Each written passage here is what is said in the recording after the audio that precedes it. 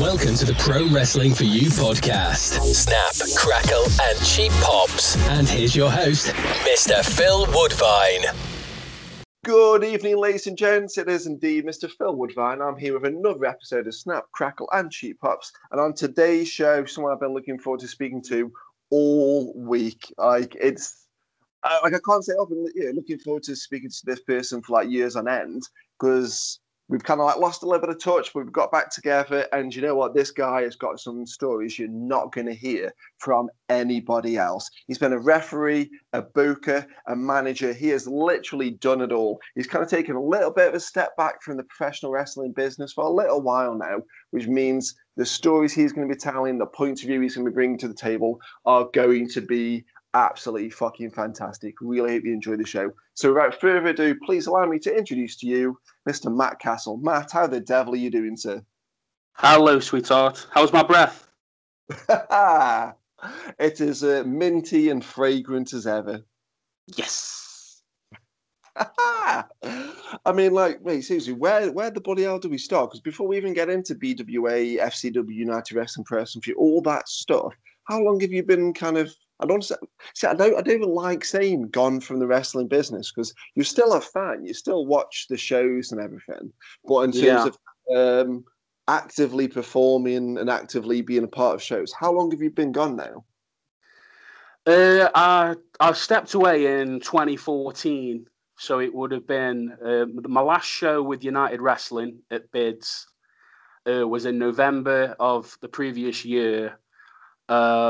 We could get into how all that ended if you want to later on, but and then following Christmas, I had another couple of shows with EDW and SWA with Simon Brown around Christmas time, and then I think probably in January was when I decided that I was going to take a step away, probably for my own mental health. And initially, my idea was to just step away for 6 months, maybe a year tops, just kind of decompress. And then the longer I stayed away, the longer it just I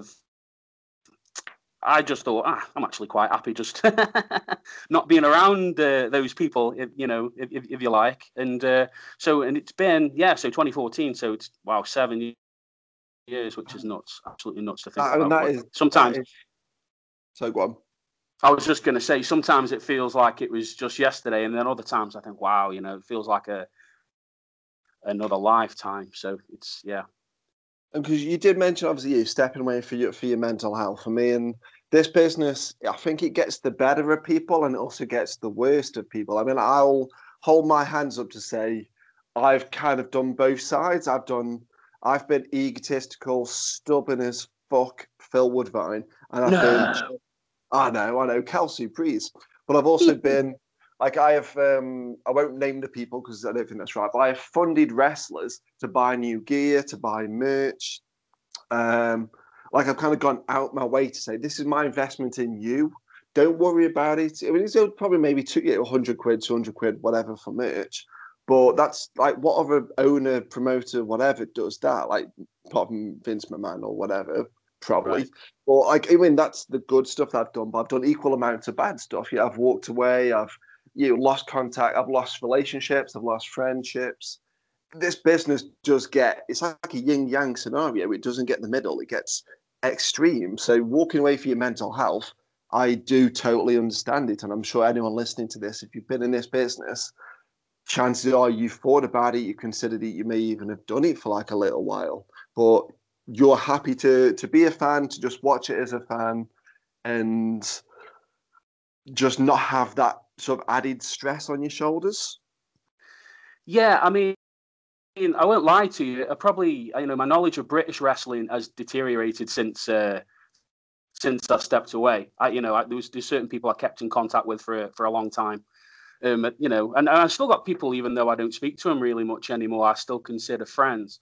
In terms of still watching British wrestling, I'll hear bits and bobs. I mean, I think right after I stepped away, it kind of had British wrestling got huge, didn't it, for a while? And everybody was talking about it. I listened to a lot of podcasts, American podcasts that cover what's happening, with WWE and all that bollocks. And even, it was getting on people's radar, even on that level. And people have come out from that time now. You've got Zach Gibson, who's in NXT, and I stepped away at a time when wrestling in this country started to get really big, but I missed all of that, really. Apart from the little bits I'd hear, I wasn't involved at all. I was a little bit bitter, really, at the way. I mean, God, woe is me. But I felt a little bit slighted by the way things went down at the end there. But at the same time, I met a lot of great people. Some really, really good people, like the guys at EDW in Shrewsbury. Couldn't even tell you that company's still going now. Simon Brown with SWA in Telford, lovely, lovely guy. You had Magic Mark on. I heard that episode when I was preparing for this. Yeah, lovely bloke, like lovely, kind man, intelligent guy. If British wrestling was filled with people like that, I would still be doing it now. But then, at the same time, is the ugly side. And at the same time, listening to what you just said, you can understand the ugly side a little bit, because when I was booking for United Wrestling for that 18-month period, I get pissed off with people. You lose your patience with people. You think, oh my God, I'm pulling teeth here. And you find yourself looking back thinking, did I really speak to that person the right way? Could I have handled this situation differently? And that was just from, a year and a half of booking a show at Bids in Longton in Stoke in front of 100 people. We got it up to 100 people, which was actually an achievement for that place, believe it or not. Well, you'll know. But so even on a low scale like that, the stresses can be quite intense. So I've started to ramble now, but I think you kind of get the point I'm trying to make. I mean, I'm going to have to ask. So when you left the wrestling business in sort of 2014? Yeah, so the last show I did was right at the end of 2013, and then I made the decision in 2014, just I wasn't going to be coming back, yeah. Had Bids had the whole makeover before you'd left, or was it still the old shit kind of building? like, let's call it what it is. Look, I'm not shitting on the promotions, because there've been a couple that have worked there. I'm not shitting on any wrestlers that have wrestled there. That's not the case at all. I'm strictly saying that building, in my own personal opinion, was not fit for purpose. I mean, yeah, because I know you were there when I was there, so I know you saw it when it as bad as it had been. Well, had it been updated and cleaned by the time you left? Cleaned is a strong word, but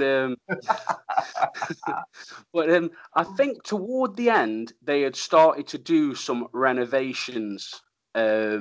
I don't know what it looks like now. So when you say it's been done up, I don't know if it got another kind of makeover in the years after I left. I do know they were doing some renovations on the place in the last few months I was there, but that didn't improve things, because that just meant we got to the shows. You get there in the afternoon on a show day, and the place would just be a shit tip because the builders had been in, literally, and there was rubble everywhere, and there was just shit everywhere. So not only did we have to set up seats, set up the ring, set up the stage, set up the lighting and all that, we also had to clean up after the workmen. So and then it became even more hazardous. They were trying to improve the place and made it worse for a little period there. So to answer your question, it was a shithole the whole time I was there. Yeah. But it had character. And those people definitely who come to the church, they were crazy, but I loved it. There was a charm about it, even though it was a terrible shithole. Yeah.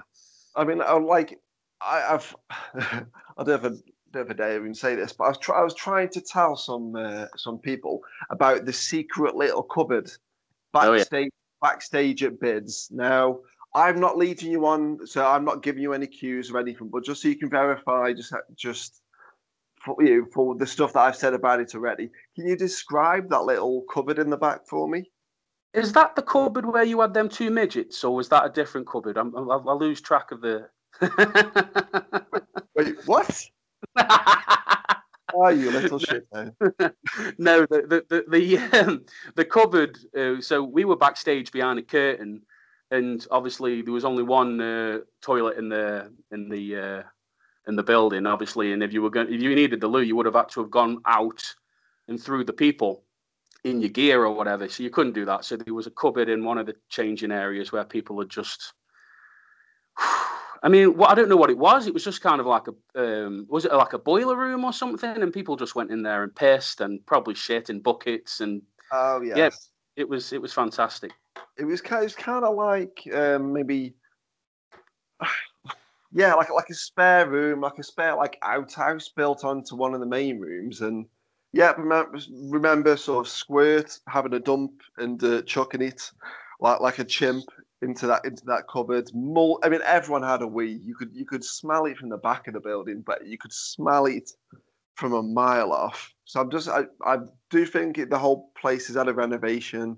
So I'd love to see what it's like backstage now. But when I'm telling people that's accurate, that people would shit in a cupboard and leave, it's like, no. It's like, seriously?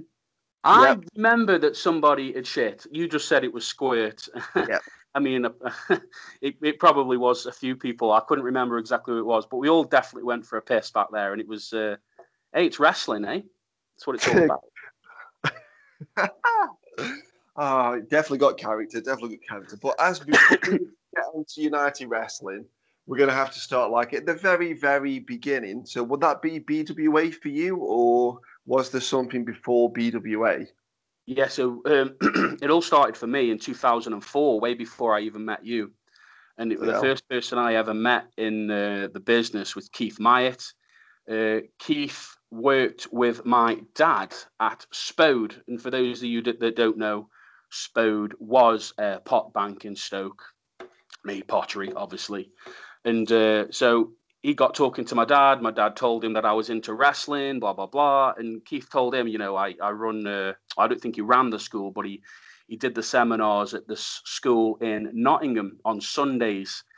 I can't remember what the promotion was called, but they had a little promotion in a little school, and it was right there on, for football fans, they'll know the Notts County Football Stadium in Nottingham. And so, Keith came round to the house one day, met Keith, chatted to him, told him I'd been a wrestling fan all my life. I'm like 18 at this time. So he drove us down to Nottingham. So with Ryan, his lad, was 13 at the time. Would you believe? Just crazy to think how young he was. Like he was a little boy. So and then we picked up Pip on the way, Bubblegum. So apart from Keith, he was the first person outside of Keith that I met in the business. Obviously, he went on to do, really excellent things. And probably went on to do not so excellent things afterwards, but we're going to skip over that bit. Okay. Are we editing that, or are we just going to... We'll let Chris, the editor, decide. Yeah. Okay. He went on to do excellent things in wrestling. Don't forget, I've been away for a few years. I've heard one or two things, but we'll leave it at that. But as a wrestler, fantastic, and we'll just say that. So these people were the first, people I met, and for maybe 6 months to a year, I went and trained not only in Nottingham with Keith, but also, because he was a friend of my dad's, I used to pay him 20 quid.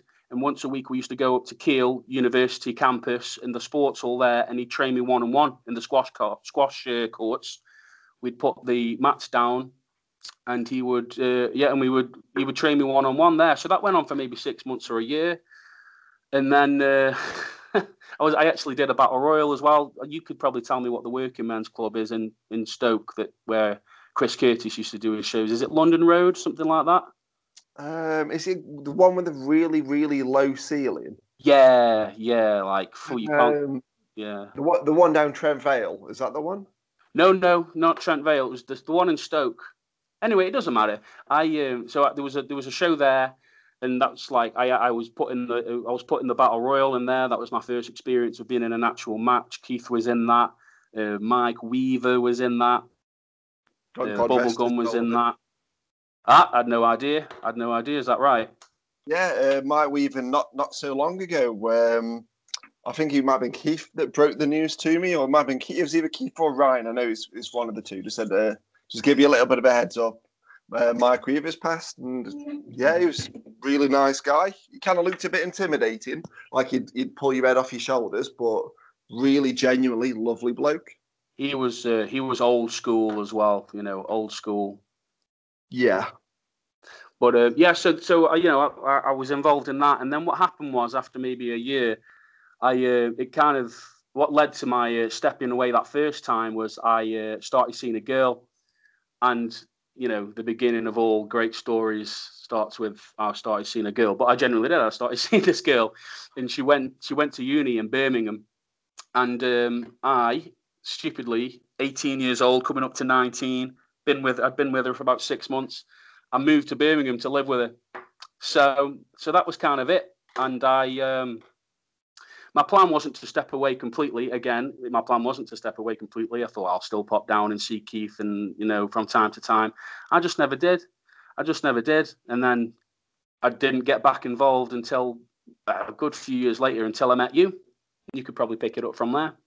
I mean, see, this is crazy for me because I've got a couple of points I've got to make. Like, I've known you getting on for over a decade now, probably 11, 12 years, perhaps. Yeah, something like that. Yeah, somewhere there. Definitely over 10, but maybe sort of 10 to 12, something like this. And I didn't even know that about you, so like that's pretty cool for me to kind of find this out. But one thing, I definitely did tell you, but you just don't listen. You know what I mean? It's been a decade. I've slept once or twice since then, maybe 3 or 4 times perhaps. But you'd have been at that school when our announcer, Mr. Daniel Terry, was at that school. Is that right? So it'd be really like when I did his. I'll have to go back and listen to his episode. I know that's a bit of a cheap plug, but yeah, he was talking about going and wrestling with Keith at the Notts County Wrestling School around this time. So there may even be some crossover between you and Mr. The voice of pro wrestling for you, Mr. Daniel Terry. I will have to double check that. But I wonder if it's one of those, like small world scenario kind of things. Yeah. Well, I don't know. The name doesn't ring a bell, to be honest with you. But I'll check it out. Maybe I do know him. Yeah, like we'll do that after, because if it is, that's one of those like really cool little tidbits. Just you never know who you're going to come across in this business. Tidbits. Oh, I knew you were going to pick up on tidbits, for God's sake. So we've gone through that bit, maybe around 2008, 2009, 2010-ish. Yeah. We get introduced to each other. I'm really bad for this. I don't remember when or where we would have met. I don't remember the exact day, but we met. I'd be worried if you did. It was a Thursday. It was 5:28 p.m. You're wearing that purple jumper that I always said I liked. So whoa, this is getting a little bit weird. Yeah, I got the date tattooed on my arse. I was just trying to be cool, to be honest with you. But yeah, it was. But no, we met through a mutual friend of ours called John. Hiya, John. And we got talking. John won't listen to this. Bloody hell, he's got like 20 kids now or something. So I don't know. Yeah, when he hears I'm on, he'll definitely listen. I'll make him. But yeah, so we met through John, and then obviously through talking to you, I found out that you were involved, and then after a long time of talking about it, you eventually got me to come down, didn't you? And you were training with Chris Curtis, and yeah, that was, Chris Curtis was a prick and he was a bully. But yeah, I'm not involved. I can say it. I've got nothing to be afraid of. But them's are the facts. Put a bit of a sort of timestamp on it for us. So I know I started BWA. I think it was May 2007. So I can't remember.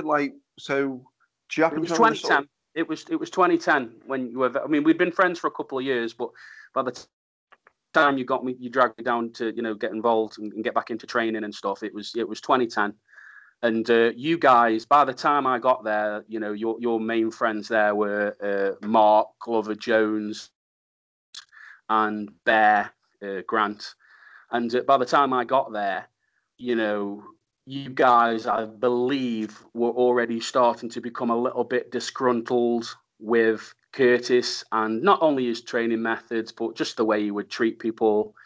His very kind of dictatorial attitude. He would dictate to people what bookings they could and couldn't take, and just a whole lot of shit. What a knob.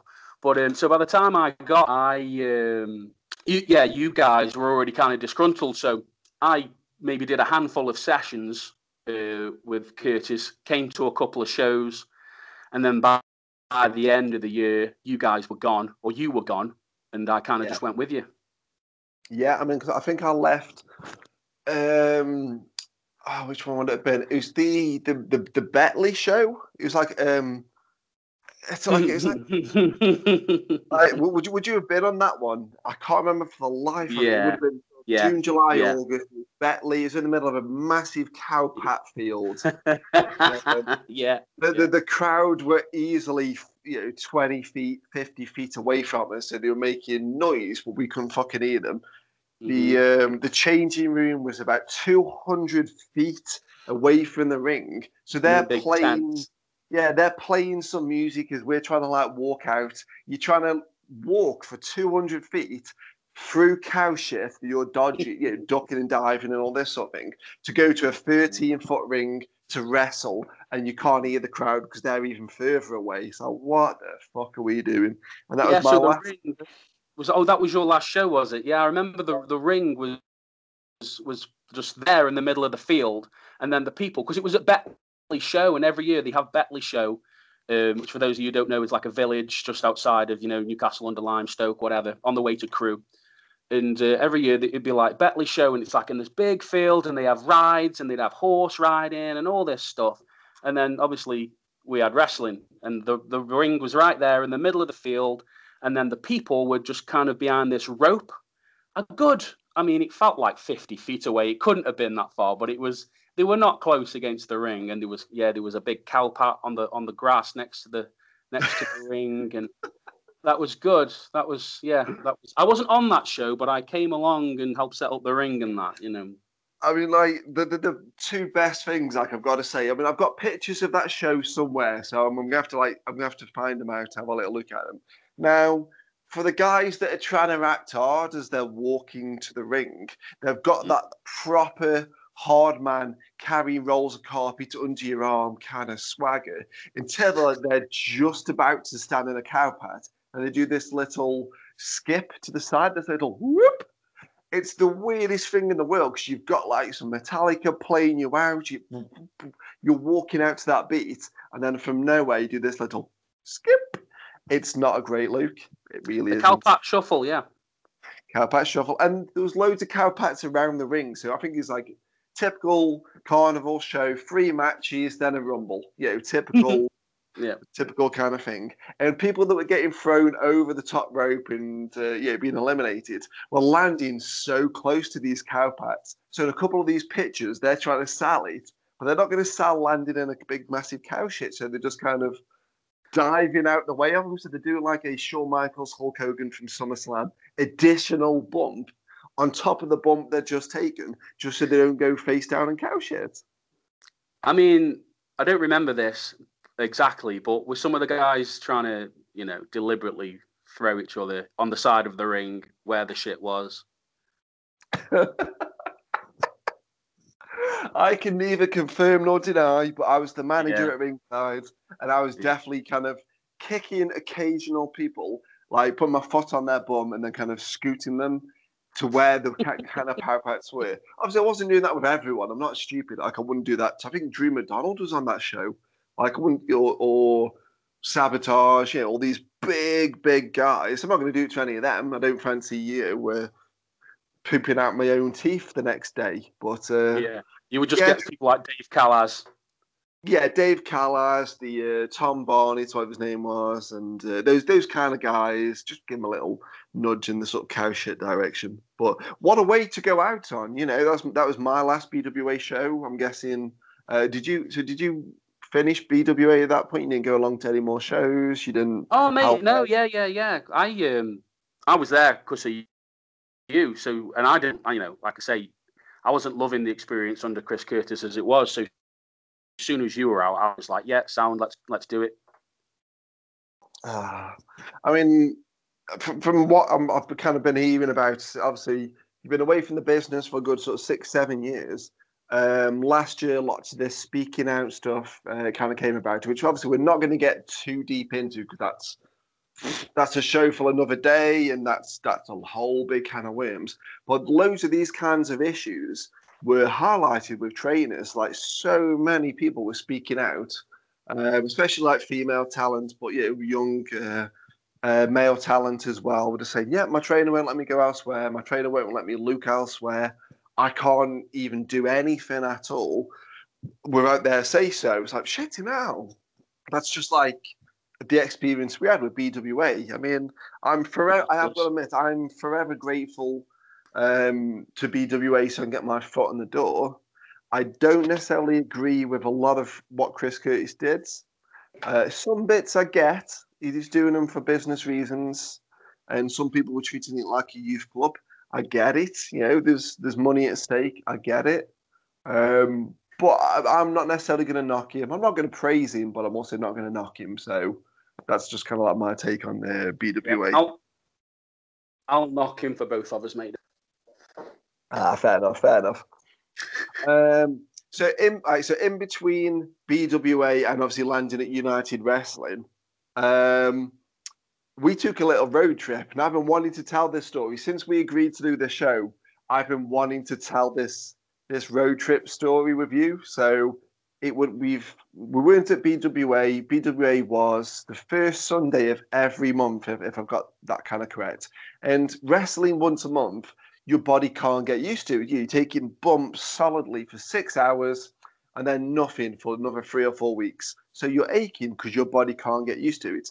So I think it might have been me. I found a company called FCW. It's a Future Championship Wrestling down in Dudley. Down in Dudley, that's the one.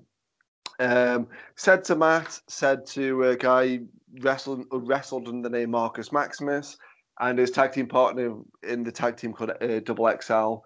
We called him Bear. We can't remember for the life of us what his wrestling name was. Maybe it was just the Bear, perhaps. We don't know. Bear. I'm thinking it was Bear. Well, why else would we have called him Bear? Otherwise, that's just mean, isn't it? Probably. I mean, he did look like a bear, though, to be fair. Call me Bear. I'm getting out the car. His name must have been Bear. Yeah, we'll say it's Bear. So it's me, Matt Castle, got Bear, and we got Marcus Maximus. And Mark was a good 25, 26 stone. He is a big, big chap. There's no two way. Lovely guy.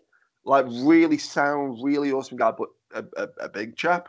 Bear, maybe 18 to 20 stone, perhaps. Yeah, something like that. I mean, we didn't have a weigh-in before every car trip, but willing to go with your estimate on that one. Yeah, somewhere in that kind of ballpark. So I found FCW. They did training on a day when BWA weren't doing training. So I said to the guys, let's get another training session in. Obviously, I'm not going back to BWA, but it's beneficial for you guys to Bear and to Mark to get more training under your belt. It's not competition with BWA. Chris and the guy that runs this FCW, they kind of know each other. They seem cool, so whatever. So the four of us jump in the car. I'm in the back of you. Mark and Bear are in the front.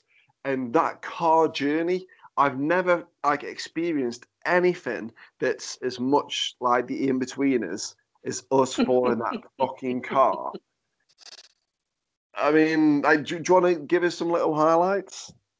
Yeah, I mean, one of the things about wrestling and making friends with a lot of you guys, the best times I think was in those cars, in those car journeys. Not just this particular one, but when we got to United, those road trips down to Wales with Squirt and Scott Schuyler, you'd just be pissing yourself laughing that the entire journey. You'd get out the car, your face would be hurting, your gut would be hurting just from laughter. They were the all shows and the stress of doing shows aside, they were the times. But this particular one you're on about, I'm going to tell you, I hadn't thought about this at all until you mentioned it a couple of days ago. So if I miss out bits, please fill in the blanks. But we were driving home. I think it was after the show when we were driving back, and we were just being dicks, weren't we? We would like we would wind down the window, and we would shout shit out the window at people, and we were like young lads in our like mid-20s or whatever. I mean, Mark was probably like 47 or whatever, but you know, the rest of the three of us were like young lads, and we would like wind the window down, and it'd be like, well, first of all, before I get to this bit, I think you just randomly had started calling Bear Acorn Dick, and just a random. I think that's where it came from. You were just a random. Oh my God! I've got to jump in at this point because you did say interrupt you. So it was you. I've got that video somewhere. So we're sat in the back of the car. Mark's driving, and Bear's obviously in the passenger seat. I still remember because I'm sat behind Mark. You're sat behind Bear. So you're to my left, and Bear's telling us this story about how he's got with this girl. Now none of this story is making sense because he starts telling it. Oh yeah, I met her on holiday. You tell a bit more of the story. He says, oh yeah, so we went to this thing. Well, that thing isn't on holiday. That's down the road. So it's too much. There's too many plot holes in his story. So me, Mark, and Matt, we've all got quizzical faces, thinking this doesn't make sense. Something's not adding up here. This is definitely absolute bollocks. So he says a name, and a name. I have no idea for the life of me what this fucking name is, but it was like a pun. It's a really, really bad pun. Now, if someone came up to you in a bar and said, "I'll give me your number," you give them like a fake number, you tap in a fake name. It was like a verbal one of them, like, "Oh, my name's I'll have a Bacardi." It was that bad, like almost like a James Bond girl name, you know what I mean, like Pussy Galore and whatever. It kind of felt like that. So all three of us thinking, Bear, this is absolute shit. This is not right. And it's you. I've got to kind of chuck you under the bus a little bit. Okay. You start ripping into Bear. Now, Bear's getting irate. So he's like, no, honestly. Me and Mark are just laughing. I'm looking around at you, and you are full steam ahead. I have never been more fucking proud of you because it was unrelentless. You were saying, so this girl, how tall was she? She's about 5'6". Well, you've said a bit before that she was kind of taller than you, so she's more than 5'6". I mean 6'6". Well, she's 6'6". No, I'm at 5'8". And you were systematically destroying the Bear. You were cutting it down in his fucking prime. So it got to a point when you'd said, wait, so this girl had slept with you in the bush and she's not giving you the number, or she's giving you a number with a fake name, and Bear at this point had given up, and you kind of like left it a few seconds. I'd turn my phone on to record you, and you turn to the camera and say, you know what? I think it's because Bear's got an acorn dick. Oh, shit. Where's this fucking story coming from? I've not thought about this for like 9 years, but I've committed it to fucking memory. I'd forgotten all that bit. I had forgotten all that part. Jesus. I'm not proud of that. You know, if Bear got off with a fictitious girl in a bush, that's his business. Do you know what I mean? But so go on, sorry. I mean, Acorn Dick became the war cry for the following 3 or 4 years. I mean, that was, oh my God. And then following that, so that must have been on the way. And then on the way back, that's when we were winding the window down. So we there was some innocent people just walking along the street minding their own business, and I'd wind the window down and go, "Oi, Acorn Dick, you got the dick of an acorn." Grade A comedy, you know. Just really intelligent humour. Are you okay? Oh, fuck. The best bit for me, though, Phil, was a few more miles down the road, and you decided to have a go. Do you remember this bit? You wound the window down, and it was, "Oi, you! Oi, you! Oi, you!" And then you just skulked back into your chair and wound the window back up because you couldn't think of anything to say. That was my personal favourite. Right, so we we drove down. We've done the Acorn Dick thing. We pull up outside this venue. Now, the venue's on the second floor of this building. We don't know if this place is the right place. So we're like, you get out the car, you go ask. No, you get the car, you go ask. Someone winds my window down for me, so I have to go fucking ask. We find out it's the right place. We go upstairs. We say hello. We do a very good training session with, I think it was Tommy Gunn and a few of the other people. We have a good sort of 4, 5, 6 hours. Joey Starr was there. It's the first time I ever met Joey Starr was that day. Yeah. And there's a few others I can't think for the life of me, but there's a few of those FCW guys. I think the trainer's name or the owner's name's Lee Massey, I want to say. Massey sounds about right. Yeah. Good training session down there. We said thanks. Left, went Subway. You and Marcus Maximus had a Subway eating contest that you both somehow managed to polish off 2-foot-long Subways. Again, don't know why I remember this shit, but... Piece of piss. And, so we're driving back, and there's a few of those instances in the car where Matt is just shouting, and Matt's got really good fucking timing. Like, I'm going to blow some smoke up your ass. Like, your timing when you're shouting this stuff out the car was fucking brilliant. Bear, not so much, and Mark's driving, so he doesn't really want to do it. And I know we were shouting some stuff like, if we can see people coming towards us, we'd shout them a story rather than like an insult. Did you know Bear probably had a sex with this girl? Probably didn't. Let's be honest. The story sounds like shit. And we got a whole paragraph out the car before these people had even gone past. And Can you believe it? The story's not true. He said he shouted in a bush, but the bush was 20 feet away from the building, and it would take longer to get to this bush. I mean, it was brilliant stuff. So we shouted a few things. I shout, oh, lads, I've got one. Window down. Just about to come alongside. Hey, you! Oh, bollocks. And I'd lost my train of thought. So absolutely ripped by these three for the remaining of the journey. But the absolute caveat is, I don't remember. It's just down from... I can't remember where Venom Base Music Studio is. New something road, by the cemetery. Shelton New Road. Yes, New Shelton Road, Shelton New Road, whatever it's called, where that big factory is. That's now flats and all that sort of thing. Again, I can remember the green gates and all that sort of thing. Now, one of the ones that it wasn't me that shouted it. It wasn't you. I think it was Mark that shouted this one because Mark wasn't doing many because he was driving. He shouted one at a cyclist. Now, because Mark's turned his head to shout at the cyclist that we've gone past, we were like, yes, we've got him. And the light turns red. Like, shit. Now, Mark, 25 stone, Bear, 18 stone, me and Matt are in the back, and all four of us are trying to, get under the car with that fucking embarrassing. The cyclist just tootles on past, gives a little smug look as if to say, you fucking idiots. I'm like, oh, God, he fucking got us. Oh. I might be misremembering this, but this might have been a different journey, a different car ride. But I seem to remember somebody shouting at a cyclist, and we looked back behind us after we drove past them, and he would add a bit of a wobble and come off his bike, and then he was kind of shaking his fist at us as we drove over the horizon. Am I making that up? Something sounds familiar in it. Whether it was the same journey and someone had a bit of a wobble, I think in my head it was on the way to Dudley that had happened. But I just remember the cyclist on the way back as we got to whatever that part of Shelton New Road is, and that cyclist giving us some absolute shit.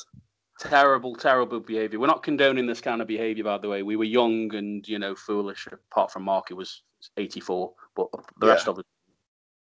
I mean, in all fairness, I'm almost 40 now, and I'm still pretty foolish. So, just going to put that one out there. We'll have a little cry. When are you 40?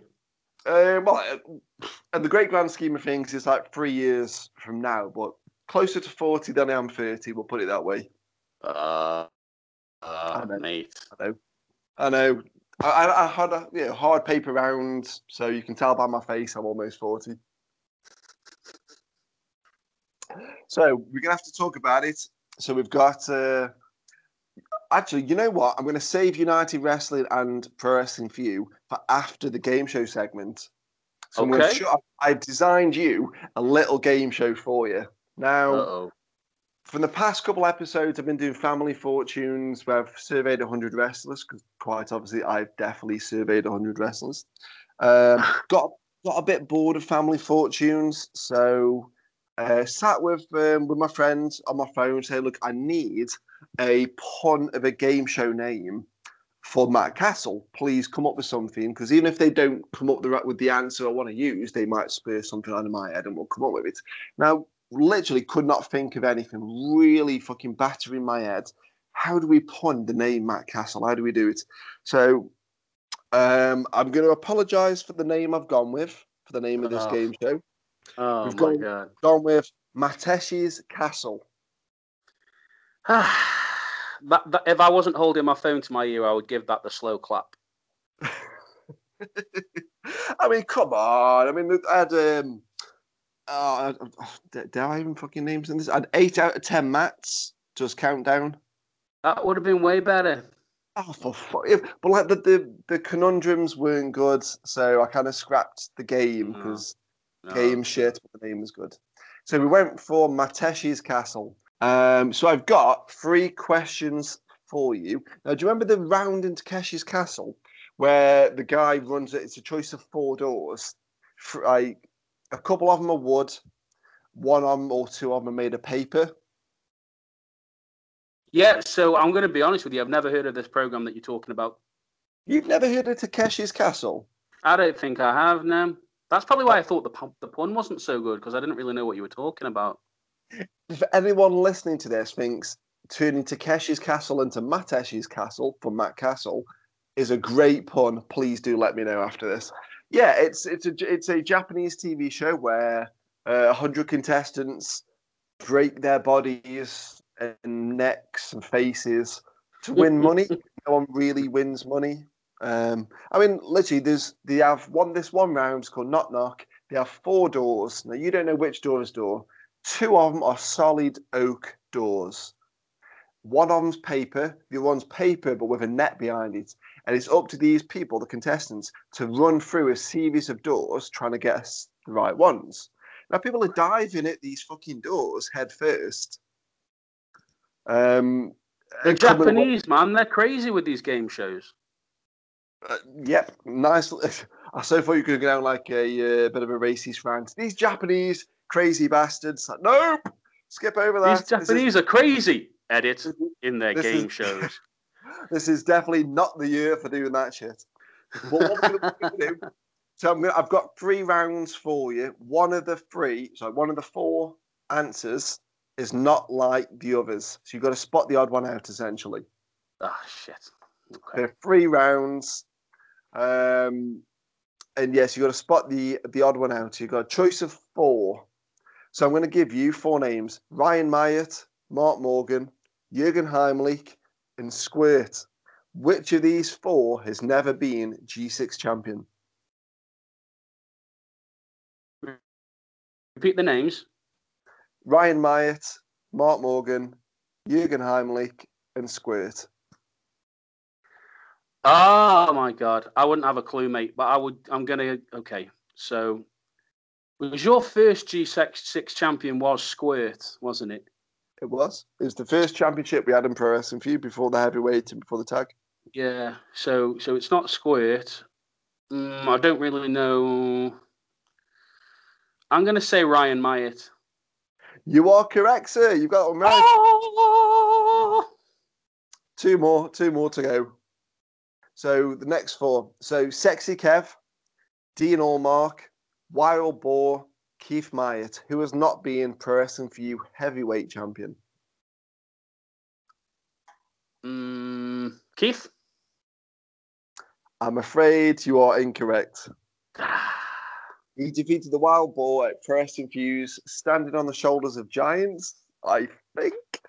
2015, 2016, somewhere in that time gap. The correct answer was Dean Allmark. He's never been a champion at Pro Wrestling For You. You know, you're asking me questions about stuff that happened after I wasn't there. You realise you should have catered the questions to my, my knowledge, I think. I mean, I should have, but I didn't want to make this too easy. So these are all going to be purely guesses then, you know that. Well, I've got 50-50 so far, so let's crack on. That's not bad. So, yeah, so we're 1 right, 1 wrong. This is the last question for you. So if you win, you get to decide your prize. You can have a pint at whenever wrestling comes back on board. You can have a ticket. You can do whatever you want. I'll get Kim Rocks to send you a lovely picture. Who knows? Mate. Kim doesn't know about this yet. I'll have to sweet talk her into it. Okay. So, so your 4 options: Trenton, Bradwell, Hanley, Burslem. Which of these 4 towns or cities has Pro Wrestling For You not held a show in? Trenton, Bradwell, Hanley, Burslem. Okay, so Hanley is you definitely have, because I was on that one. Well, I remember the one I remember I was on it. That was at Jumping Jack. So you've had one at Hanley. Name, what was it? Trenton, Burslem. Trenton, Bradwell, Burslem. I'm gonna say Trenton. Is that your final answer?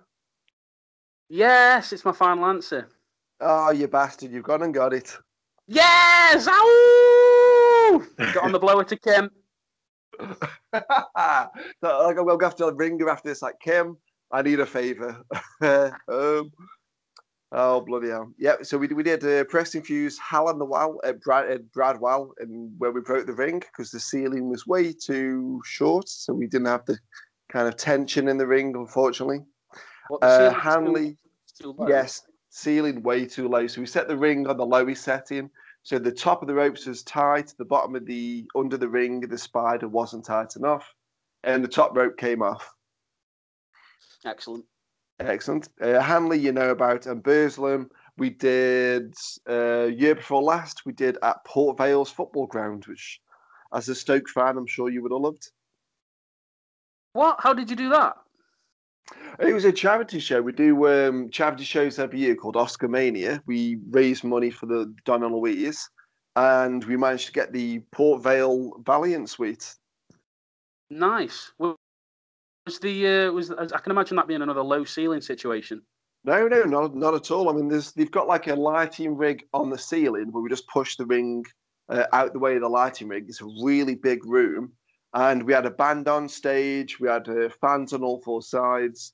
I was DJing. I think Chris was away for his birthday or something. Yeah, really good show. I think it's on our YouTube channel in its entirety for free as well. So yeah, nice. YouTube.com/Pro Wrestling For You. Cheap little plug. For anybody that accesses YouTube that way these days and doesn't have the app, go to youtube.com/Pro Wrestling For You. At least it didn't say go to www. / That's when you know you have a certain age, when you start saying full on URLs with the W's in. Oh my God. But yes, you have won 2 of the 3, so your prize can be whatever you want the prize to be, whenever you want the prize to be it. Do I have to pick it now, or? No, you can marinate on it a little bit. Give it a little think. Beautiful. Superb. So we'll get back to it. We've got United Wrestling and Pro Wrestling For You to, as well as obviously the EWA and SWA stuff at the end as well. But so I'm guessing United Wrestling came first for you? Yeah, so it was Welsh Wrestling Alliance still at the time. You had done one from Chris Curtis and started working for Richard Lees with United Wrestling, WWA, and I believe that was a no-no as well with Chris Curtis. He didn't like them guys. You couldn't work those shows. So I think you could tell me if I'm wrong here, but you went to them as kind of a way to stick it to him a little bit. You don't have to confirm or deny that. That's the way I remember it. I don't mind saying that. I mean, I left BWA. I think it was summer 2010. I think it was. We had a show not too long. Could it have been? See, now I'm even doubting my own thing. But I've been kind of like thinking about it for a while, and I was getting Chris Curtis. I was doing so much of his work for him. I was leading a lot of his young trainees to go out leafleting on show day. I was the first one in the venue with him. I was the last one out of the venue. I was sweeping floors, putting chairs out. I was doing everything because I wanted it that much. And the fact that I went and opened my own sort of promotion tells you that I had kind of aspirations and wanted to kind of move up that ladder. And I did everything for him. I got him, committed this to memory. It's like 150 quid's worth of merchandise via Vistaprint. I got BWA cue cards. So Steve, the announcer, that sounds like a fucking penguin, could read off cue cards rather than a scrap of paper out of his pockets. I remember Steve. Yeah, it looked good. Looked good in photos. You know what I mean? Holding a BWA card rather than a scrap of snotty paper in his fucking pocket. I got BWA cups and shirts. I got all 150 quid of my money. Bought that merch from Vistaprint, gave it to Chris and Claire, and they were thankful. They said cheers. After the last BWA show I did for them, I asked for £2 bus fare to get home, and they flat out refused. And Chris tore me a new arsehole and said, "Who the fuck do you think you are? You need to pay your fucking dues, fucking walk home, go F yourself, this, that, and the other." While he's holding 150 quid of merch that I bought for him. So wanker.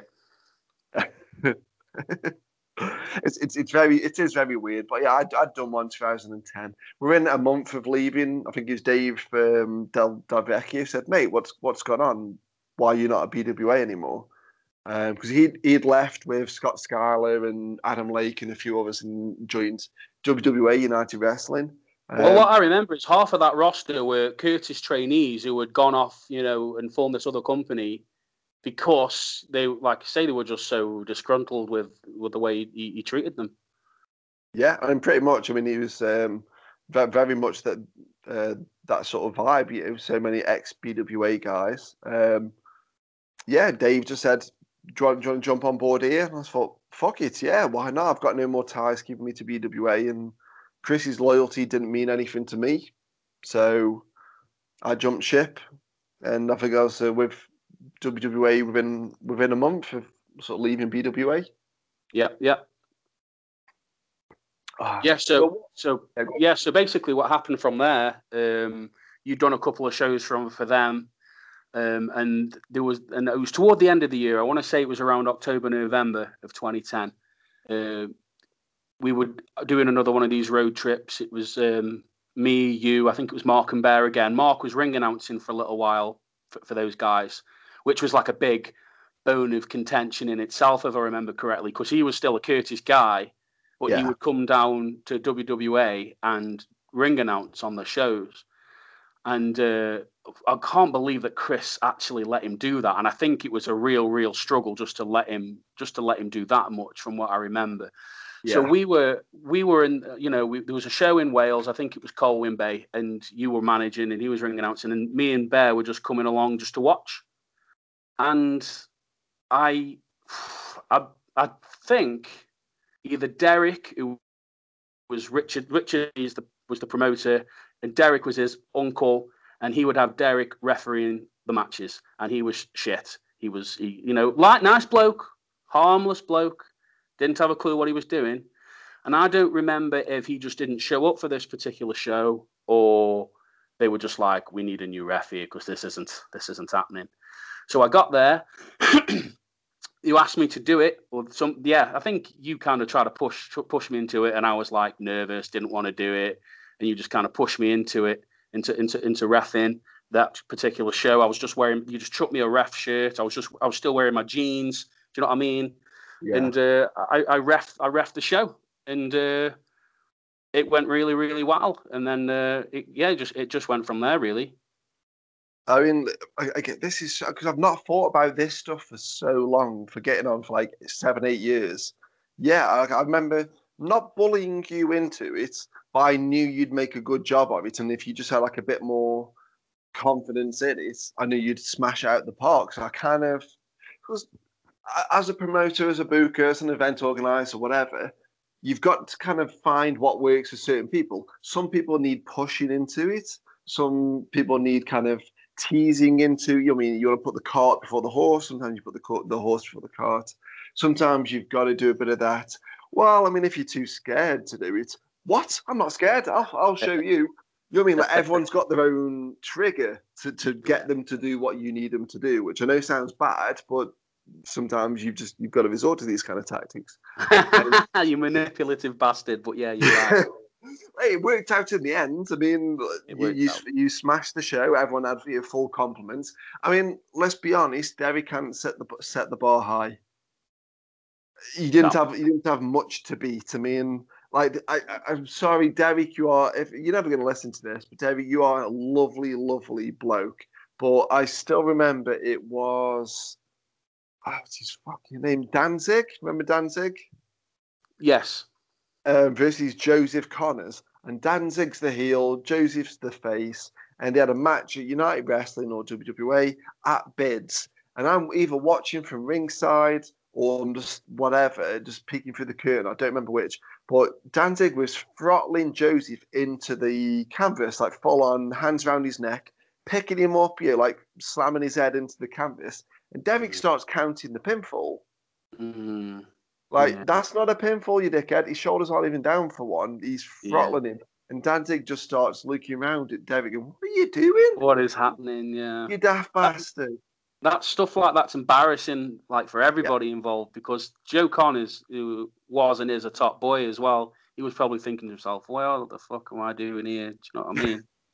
It's bad. But I think it's just generally a case of watching some wrestling and just knowing the rules, I literally just winged it when I went in there. I just completely winged it. I'd watched wrestling all my life, so I just instinctively knew where to stand, where not to stand, when to like kind of get involved and be like more forceful, when to just lay back. It just, literally, you just got to watch a little bit of wrestling to know. I literally just winged it, just completely winged it. Whereas, Derek, he was free and he was doing it as a favor, he was no good. And for I was at United for three or 4 years, all in. And even right down to the end, Derek would still have to ref at least 1 or 2 matches on the show, even right at the end, and because Rich was loyal to his uncle like that. So that was, when I was reffing, I'd still always have to give a couple of matches to Derek. When I was announcing, when I was booking, mate, it was. I would fight to have to. I'd bring other refs in. I brought in Anthony Barrett. Yeah, Good ref, top bloke, mate of Keith. I brought him in, but still always had to give Derek a match or 2 just to keep Richard happy and keep Derek happy as well. So, I mean, obviously we're all going to come back to United Wrestling, but at this point, so sort of 2011. We opened up Pro Wrestling for you. We've got you on board. You are the very first referee in the very first match of the night, I do believe. Boom. 5-way. We went on to what would probably be dubbed a G6 match. Squirt, a pre-Dave Delvecchio Scorpion. Oh, shit. Who are the 3 Scottish guys? This is really bad. Davey Blaze, I know, is 1. I can't think of another. Oh, bollocks. See, should have done my research, but there was 5 guys in it. And yeah, you were the first referee of the Pro Wrestling Fuse first ever show. Yeah, good stuff. I had to get on at you quite a bit in the weeks leading up to that show for you to let me just have a couple of matches, because this was in March of 2011, and like I say, that very first show that I had done reffed at all. Well, obviously I've been involved in shows, but my very first experience refereeing was the previous November. So we're just talking, 4 months, 3 months, whatever it was. And it probably would have only been maybe like 3 shows in that sort of time gap as well, 3 or 4 perhaps. Yeah, and I was like, I can do it. Just give me a couple of matches. I'm decent. I can do it. Let me do it. And you're like, no, it's our first show. We want it to be really professional, and we want it to go off without a hitch, which I totally understood and respected. But I was still like, oh come, I'd still keep needling away at you. But that show was a big show. You had, Lionheart was on there, Ligero was on there, and it was at the Kiel Students' Union, and it was packed. I don't know if I dare tell you this stuff, because I know you've been away for a while. So of the 2 names you've just mentioned, one's now unfortunately dead, and the other one's been outed during the speaking out movement. Yes. Yeah. I knew about both of those things. The Lionheart stuff is tragic. I heard all about that. Well, this is the thing. If you look at our first two shows, I know I'm getting a little bit ahead of myself, but Lionheart from the first show no longer with us. Chris Travis from the second show no longer with us. Chris Travis. Yeah. These are young, talented guys, and unfortunately, neither of them are with us. Obviously, we're not going to get into the Alligator and all that sort of stuff. That's a very different show and for a very different time, definitely.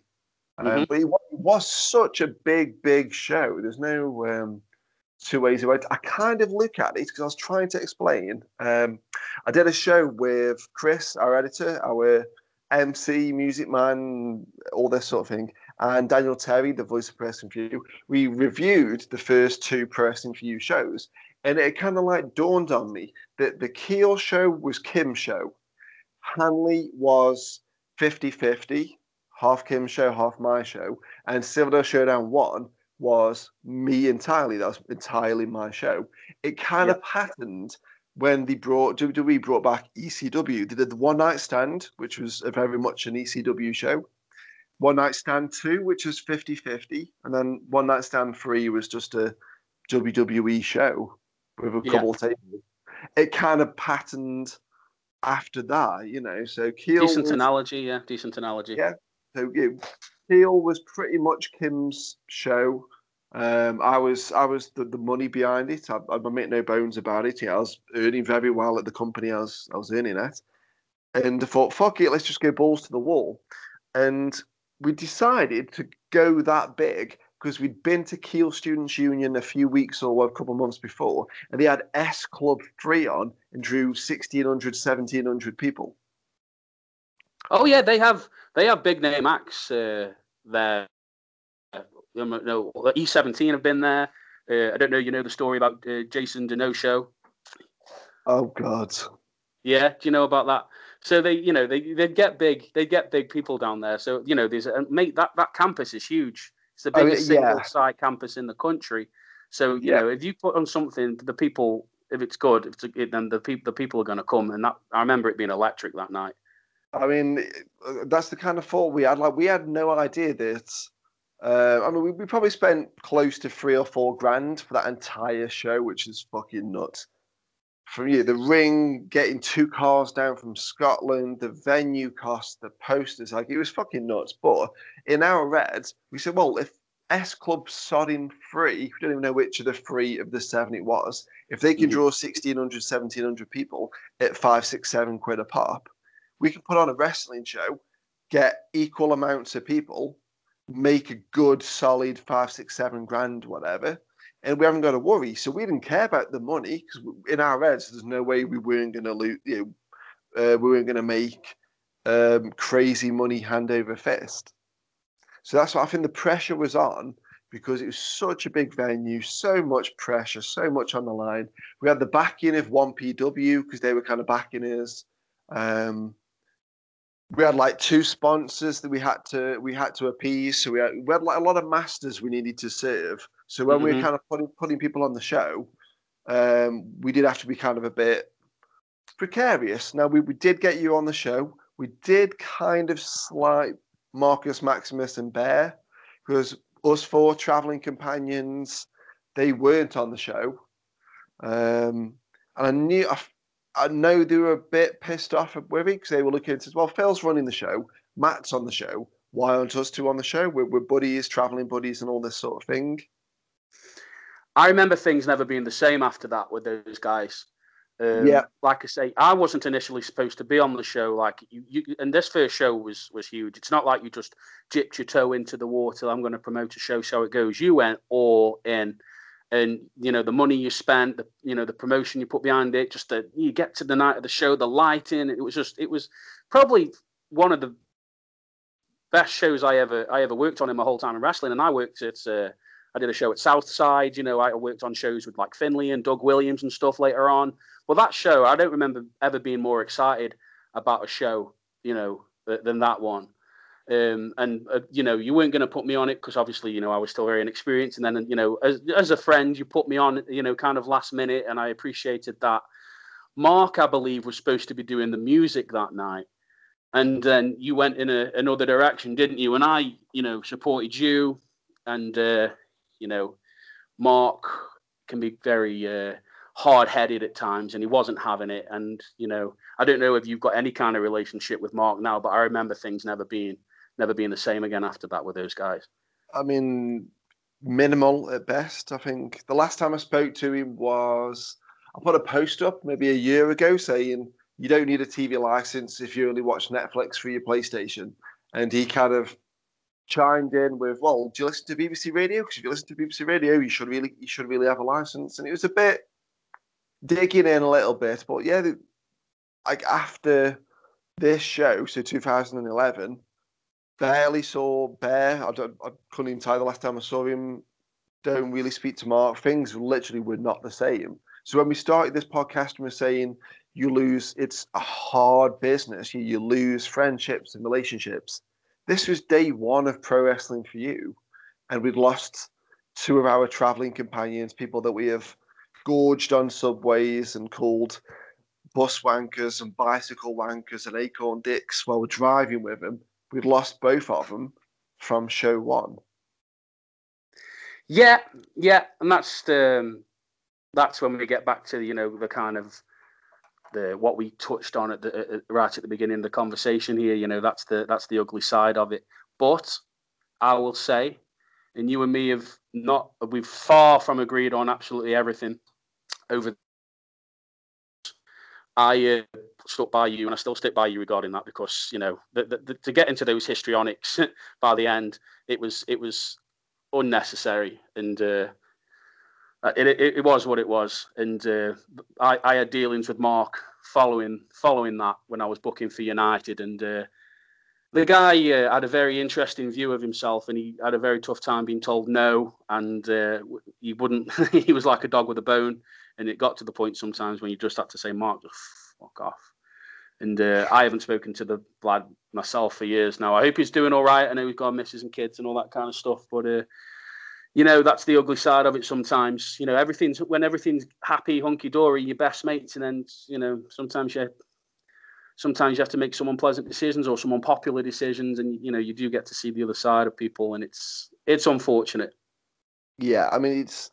like sometimes when you've got to make a business decision, business decisions don't always favour your friends, and friendship decisions don't always favour businesses. It's such a it's a tough one. I mean, we're going to get onto it as well, but me and you have kind of been in a sort of similar sort of bind a little bit as well. Obviously, we've seen each other a lot more than we've seen Mark and Bear. But even me and you, for the most part, we've kind of like lost touch, little bits and pieces. We'll always just message every so often and or tag each other in something, or like a Facebook memory. But me and you even like lost touch as well. We did, yeah. Through the wrestling business, which I didn't understand at that point, but like I do get it now, because I've lost friends, relationships, co-workers, whatever, all from wrestling, and unfortunately it's just part and parcel of the business, part and parcel of life, part and parcel of business itself. Not even the wrestling business, just business. Look, it's a tough old world.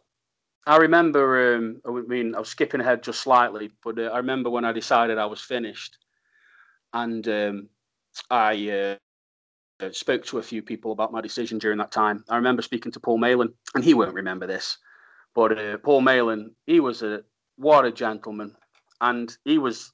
Please don't tell me he's been part of this speaking out thing, because every time I mention a name, it's like But no, he's a good egg. He's all good and proper. What an absolute gent and a top bloke, and he didn't have to be as nice to me as what he was, because he was like. He was excellent wrestler, and well respected, and what a top guy. And I remember speaking to him during that time, and he said, once you come out of wrestling, you'll probably be able to count on one hand the number of actual, true, genuine friends you've got at the end of it. You have a lot of acquaintances. You've got a lot of people who blow smoke up your arse because you can do something for them, or on a very very few true mates. And he mentioned that to me when I was making my decision, and he was a good guy, and he wished me the best, and he didn't have to be that kind, because there were some people who I actually did think were true mates right at the end there that it turned out they weren't at all. But we can get all into that later on if you wanted to. But yeah, Paul Mayland, good guy. Yeah, I cannot put it better than that. So what would have been the last Pro Wrestling For You show you did? So obviously Pro Wrestling For You and United Wrestling kind of ran sort of side by side. I mean, they do, I think it's the last Friday of every month, pretty much. We bit more choosy. We do kind of like we did a handful of shows per year.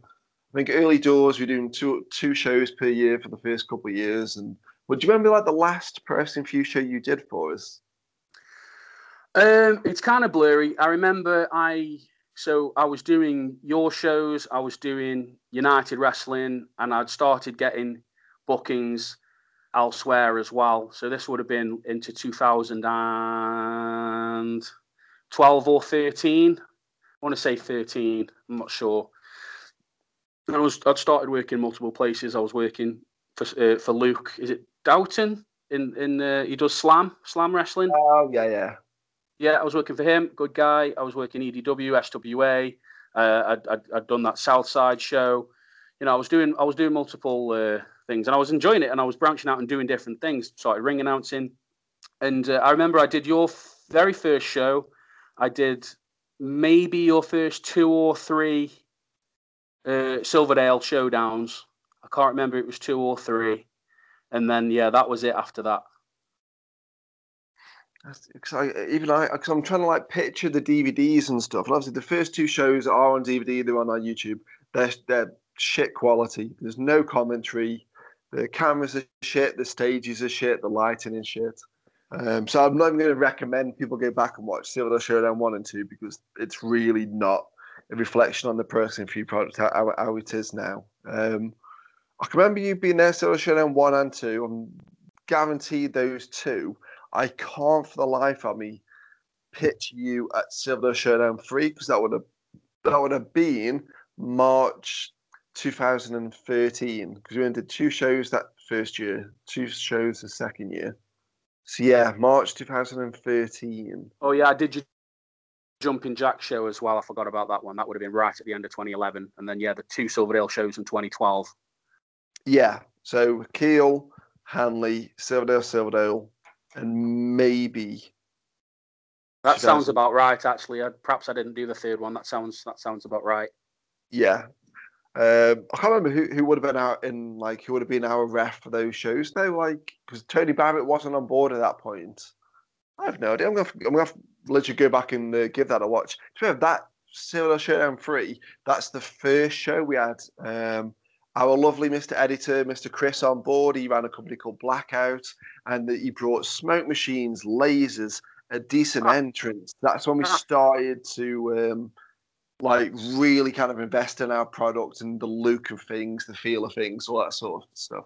So I do recommend people go back and watch that one. It's on our on-demand channel, pwfondemand.co.uk. It's really, really good show to watch. Yeah, I don't think you would have been on that one. So at this point, I was working for you on United Wrestling. You were working for me on Pro Wrestling For You. At what point were you given the title of sort of booker at United Wrestling? It was the middle of 2012. It was the middle of 2012. I had started ring announcing. I'd started getting more duties during that time. I'd started ring announcing, helping, because the booker at the time was Dave Delvecchio and Scott Schuyler were kind of doing it. Yeah. Dave wanted to step away from it because it was around this time where Dave started to take himself in the business a lot more serious. He started working on his body and his look. He started training more.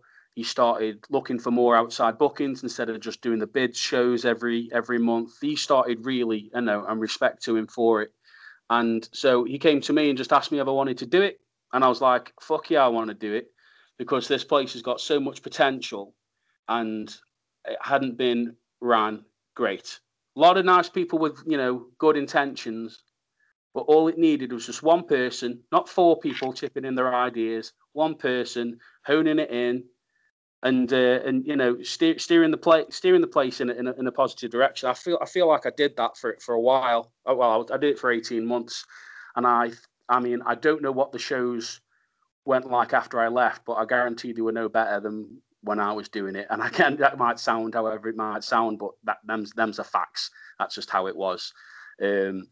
So I remember it was the middle of 2012, and Dave said, "You do it. You take over from me booking, but I just want you to know that me and Scott have got some ideas regarding ourselves for the end of the year. So as long as we can keep doing the stuff that we've already got in our minds, then do whatever you want." So that first 6 months was all right because I had kind of a template to work with, if you know what I mean. I had these things already in place, and then I could just fill in the gaps everywhere else, just book the other matches, book the other, and then come the new year, then it was all me, and the quality of the shows massively improved, and I was big on.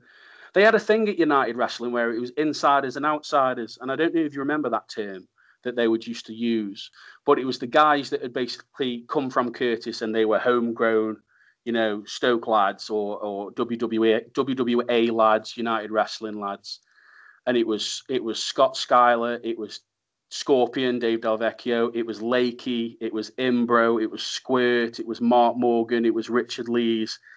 And then what they would do is they would have maybe one, if we're lucky, outsider, quote unquote, who would come in from somewhere else and work a show. So sometimes it'd be Paul Malin, sometimes it'd be Zach Gibson, sometimes it would be Bubblegum.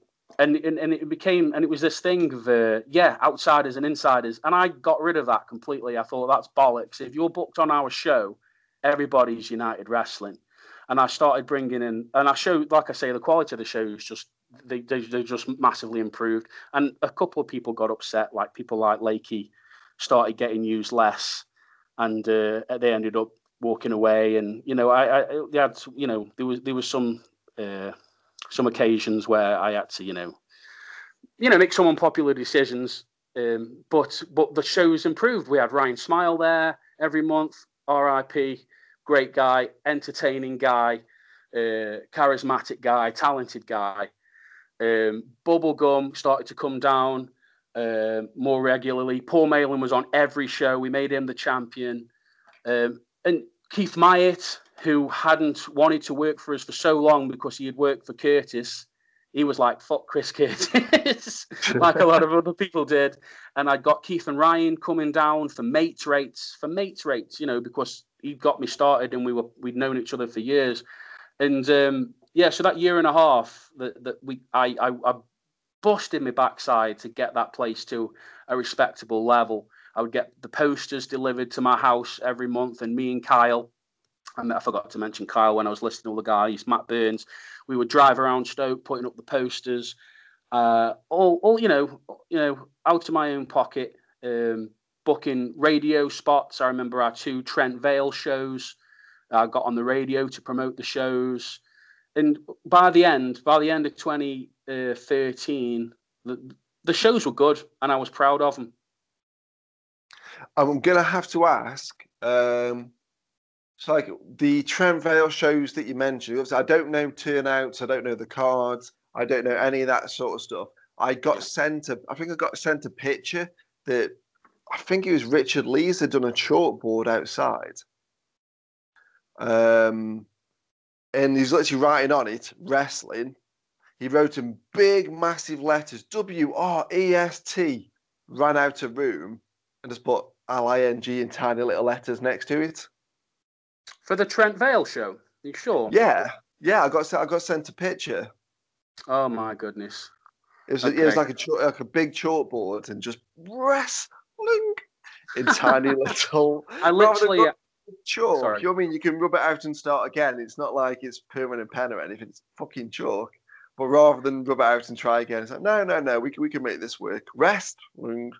Yeah. Great. At least he remembered to start it with a W, I guess. But these were the sort of things that I was battling the whole time. Same with with the Derek thing. He always had to be on the show reffing, even though he was hopeless. This is the standard that we were dealing with at the time, and I was constantly having to battle. That first that first Trent Vale show was great. And I don't remember that chalkboard thing. I probably never even saw it, but we had good professionally made posters for that. So I don't know where this chalkboard thing came from, but it was a good show. And we had, the Myatts were on it, and Zach Gibson was on it. And, it was, who else was on it? My goodness, so long ago now. But it was a quality show, and we packed the place. We absolutely packed the place. And then we did another one there. So this would have been at like February of 2013, and then we did another one over the summer, and it bombed. There was like 30 people there, and I was absolutely fucking gutted, and we didn't go back after that.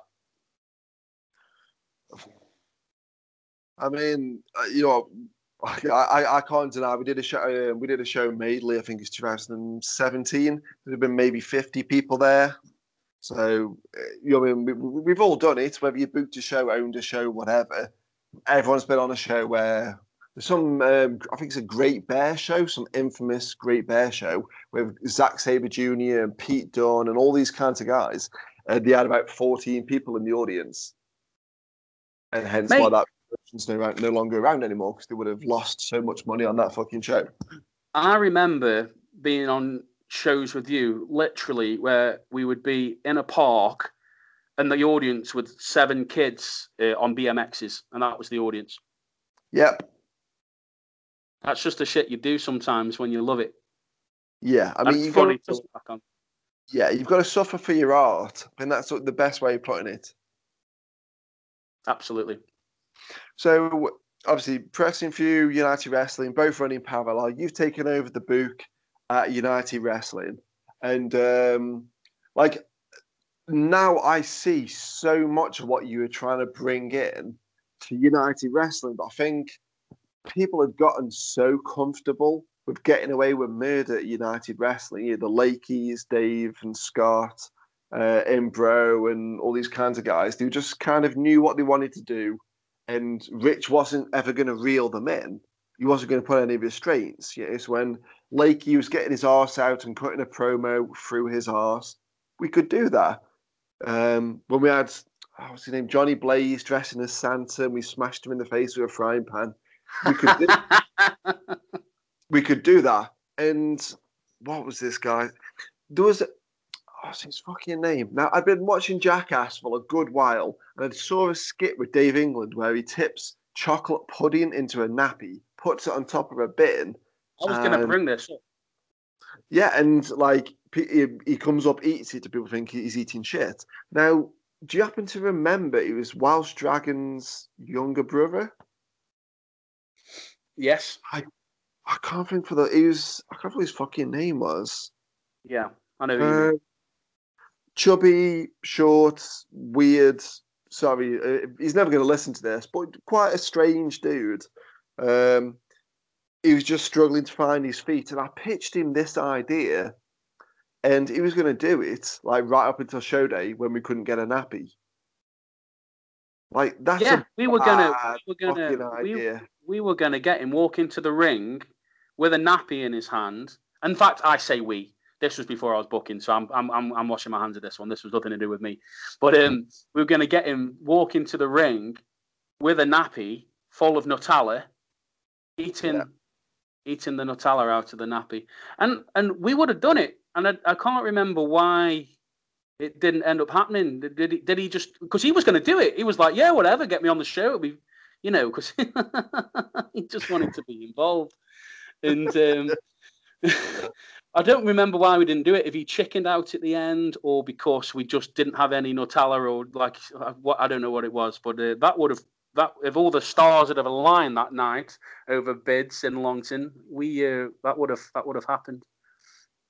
Oh my! I mean, yeah. I mean, we needed reeling in, and now I can see so much of what you're trying to achieve. But I think because I'd been at United a little bit before you, and Dave was booking most of the shows, and Dave would confide in me so much. Oh, this is the card for Friday, and I'd kind of look at it and go, okay, 3 intermission, then 2, fair enough. And all the matches had heels winning, going over clean. I'm like, Dave, you can't do this. Oh, well, yeah, but we kind of need all the heels to go over. I said, but you've got to have some balance to the shows. You know, you want to send people home happy. You want to have at least some faces to win. So Dave would kind of confide in me with a card. And I'd kind of help to kind of co-book with Dave, like a lot of these shows to kind of, he'd write all down. And I said, no, move this. Start quicker, put something funny second, put a big first half main event, blah blah blah, whatever. So I kind of felt a bit of a booker. So when you came in and you kind of took the book, I'd probably kind of felt a bit how Lakey and a few of the other guys had felt, and thought I'd got a bit pushed out, perhaps. Is that how you felt? Yeah, like I said, I've not thought about this for the best part of 8-9 years, but that's my first taste of booking. No one ever teaches you how to book a show, how to run a show. You just got to do it, and it is what it is. So with me and Dave kind of like booking, we were the gods of the new age. Me, Dave Del Vecchio, and Adam Lake, and we had some pretty good houses. We're getting 100 people, 120 sometimes, which for a little club really wasn't bad. Gods of the New Age was over, huge as being heels, because we were just three gobby dickheads on a microphone, fake tanned, badly fake tanned. To the point that we had people chucking stuff at the ring. I got chaired by an audience member at one point. That family that's front row, which I'm not going to name them, but you know the family I meant. I got injured. I got injured on the outside, and I heard one of the sweet little 10-year-old girls shout, "Hope he fucking dies!" You know what I mean? Like I had a lot to contend with. Like I felt like I'd opened up my creativity at United Wrestling and being able to. And the Santa stuff was all me. Go Poundland and get Johnny Blaze to give out some presents, start the show, so me and the gods can come out. We'd kick his head in to get some heel heat, which kind of worked. So with me getting my own way and no one to reel me in, I kind of had that Vince Russo tunnel vision of I can go as mad as I want because it's not my show. No one can tell me no. I don't have to pay anything. It's cool. So when you wanted to make things a bit more sensible and streamline things, like, no, what are you doing? This is my fun. I've got my own show I can be sensible at. Here, this is where I'm kind of a bit of a clown, perhaps. It had become a fuckabout for too long, hadn't it, really? Yeah, it turned into a youth club. It wasn't a business. Yeah. And so, I probably felt a bit, same as Lakey, probably a bit pushed out, a bit. I wouldn't compare what happened with you to what happened with Lakey. If things had gone swimmingly, you'd have stuck around. I remember the last show you ever did. Scott Schuyler won the belt from Dave Del Vecchio and turned heel, and you were going to be his manager, and that was the last show of the year. And then the plan was for the following year for Scott to go the whole year champion, different challenger every month, and you'd be his manager. Whereas with Lakey, I just stopped booking him as much because I didn't think he was very good, and I thought he had a shit attitude. Two completely different situations, Yeah, I mean, you're gonna have to mention again. This is not a slight on Lakey. If you listen to this back, like he had his good points as well, but he was famous for wanking in the dressing rooms.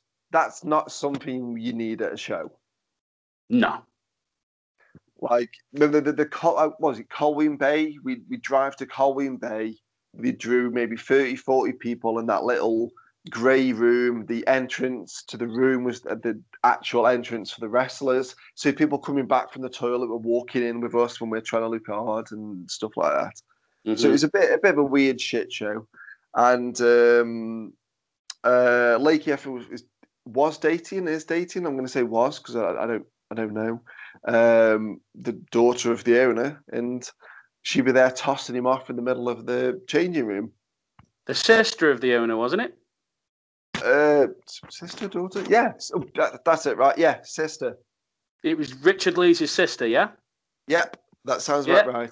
The first thing you said would have been quite bad. Oh yeah, bollocks. Definitely. Rich was our age, so we had a daughter. Yeah, we'll skip over that one. But that's what they do. Like, we just sat there in in the changing room in the back, which was like a play school nursery thing, which again is fucked up. And then, by the way, this is not at a Pro Wrestling For You show. I'm going to state that disclaimer. It's a United Wrestling show. And she'd be tossing Lakey off in front of us all. And like, he'd go out smelling of sweat and man fat and like, I was going to say man gammon, just. My God. And like, it's like, that's not fucking professional. Like, what the fuck is going? So I do totally get it. Hey, listen. I enjoyed, like, we talked about some stupid shit that we used to get up to. Obviously, we weren't getting tossed off in front of each other, but I would have accepted. I would have accepted that kind of behavior backstage because it's stories. If it meant he would go out in front of the people and try to be a little bit more professional, if you like, or whatnot, but he wasn't. You know, he was in kind of his mind. You know, I've been here a long time. You know, these people are my friends. I'm just gonna, you know, and his attitude wasn't there, and it was unfortunate actually because there was a few lads who, like I say, I was trying to improve the quality of the shows by bringing in your Malins, your Keith Myatt, Bubblegum, blah blah blah, Ryan Smile, but I still really wanted to try and find a spot for people like that, and I started a group called the Enclave, and Calaz was in it, Welsh Dragon was in it, and I wanted Lakey to be in it. And the idea was there'll be three of them, and the first show they'll come out through the crowd dressed in, you know, hoodies and that, beat up, I think it was, get some heat on Squirt and Paul Malin, and then for the first few shows they wouldn't wrestle, they would just do run-ins, and then we'd build it up, and then they would have a match, and you know, and it would build from there.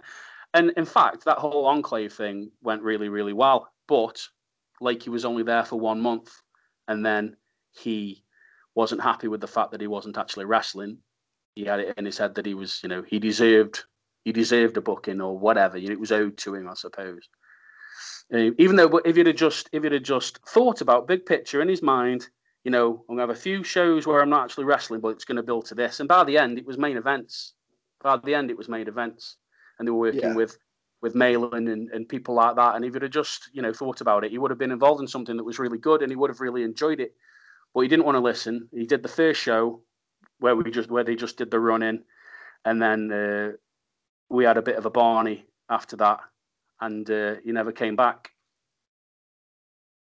I'm pretty certain he's someone else that when we moved the Press and Few shows to Silverdale, I would have still been with United Wrestling, and with them being family shows, I know he was one that I kind of took exception to the fact that I didn't book him for my shows, because I mean, I was still being a manager on my own shows at that point, but I wasn't using him, so I think that was probably mine and Lakey's kind of splitting up time as well.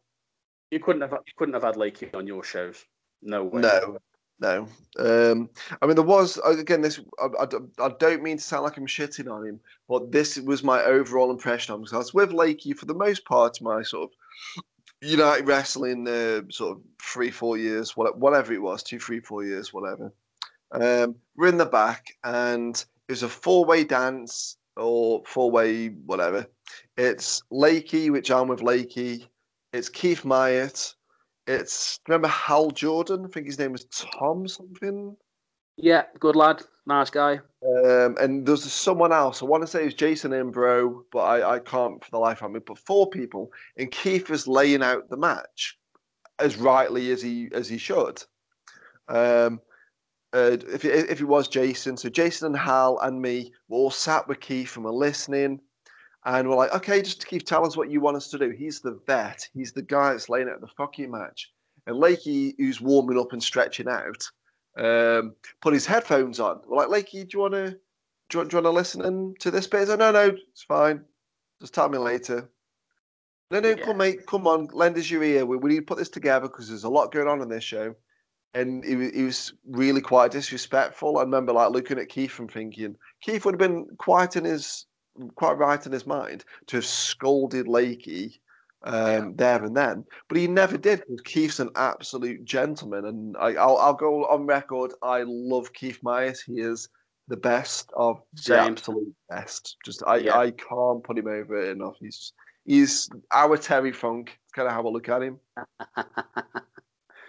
Mate, absolutely legend, gentleman. You tell you what, he's proof. Him, like people like Keith and people like Paul Mail and whatnot, are proof that you can be respected. You can be a legend, and he is a legend. And you can be a great guy, and you can be relatively successful and still be nice to people and treat people the right way. And Keith is proof of that. Exactly, absolutely. I mean, Keith doesn't age. He's kind of looked 50 for the past 40 years. It's crazy. Well, that day that I met him for the first time in 2004, he literally looks exactly the same today. Yeah. I think he was born 50. Yeah, I mean, he puts pictures of himself up from Victoria Hall on his Instagram sometimes. Keith's very good at Instagram. So when there's young wrestlers out there that don't know how to use it, it's like, come on, if Keith at 61, 62 can do it, you can do it as well. There's no excuse. Yeah, absolutely. Crazy. Well, going back to the point you were making, that the whole Lakey thing, Keith Myatt is speaking to you right now. Come and sit under the learning tree. Keith Myatt is talking. Fucking hell. But that just, it goes to show the mindset of the lad at the time, and it's unfortunate, really. Yeah, I mean, I do want to get back to one little bit because I couldn't remember till you said it. The last show before I left, I remember leaving United Wrestling, but I don't remember the circumstances. But now that you said it, siding with Scott, because since day one, Scott's the epitome of good at United Wrestling. He was that quintessential Stokey, which is the term I gave him, and he used it for a good while. And because he's just kind of like Stokey Grado, you know what I mean? Just fun and 100%. That's the perfect way to describe it.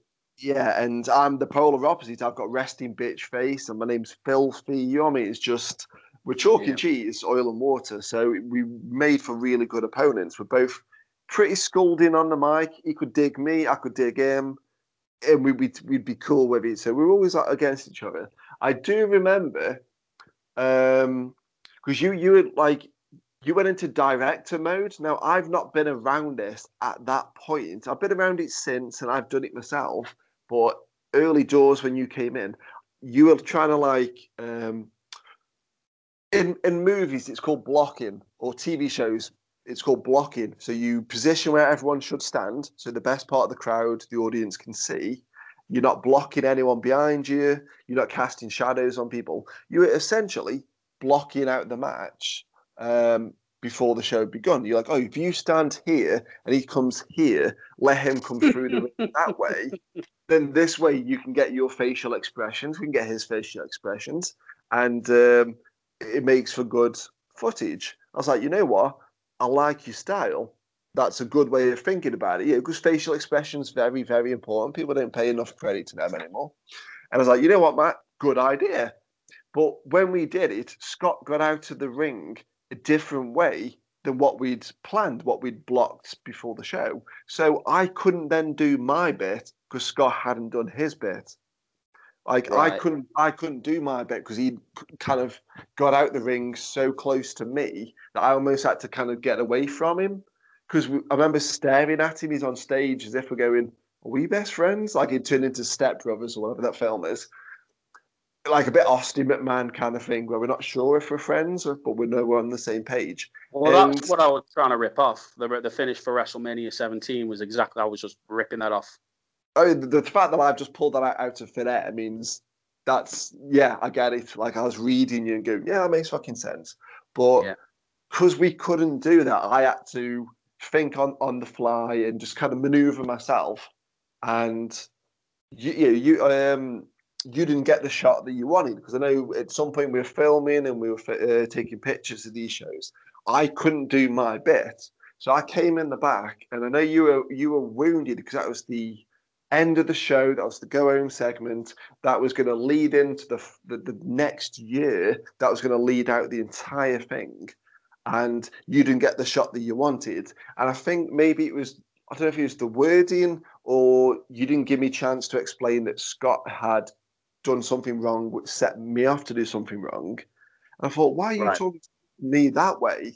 Like, you obviously didn't see what had happened, and because I couldn't explain to you what had happened, like I think we'd kind of like rubbed each other up the wrong way. Now, both me and you are very passionate guys. When we go at it, we kind of go at it. We're both, I like to think we're both very passionate, and we don't do things by halves. So we probably kind of said, "No, you're a fucking idiot. No, well, you're a fucking idiot." Words to that effect. And there would have been some hurt feelings. And I would probably walked off from that show and gone, I don't fucking need it. I've got my own shows. I'm a big fish in that pond over there. I don't need to fucking come here to this pond and to do this stuff here. Don't need to do it. And I think you are more than capable of running the show without my help. So I kind of felt a bit burned at not being just being a talent, not being help backstage per se. So I just said, I'm done. And to a point, it's kind of me and you lost ways at that point, which probably explains why you wouldn't have been on Silldale Showdown 3, 2013. Timeline wise, that probably fits in. Yeah.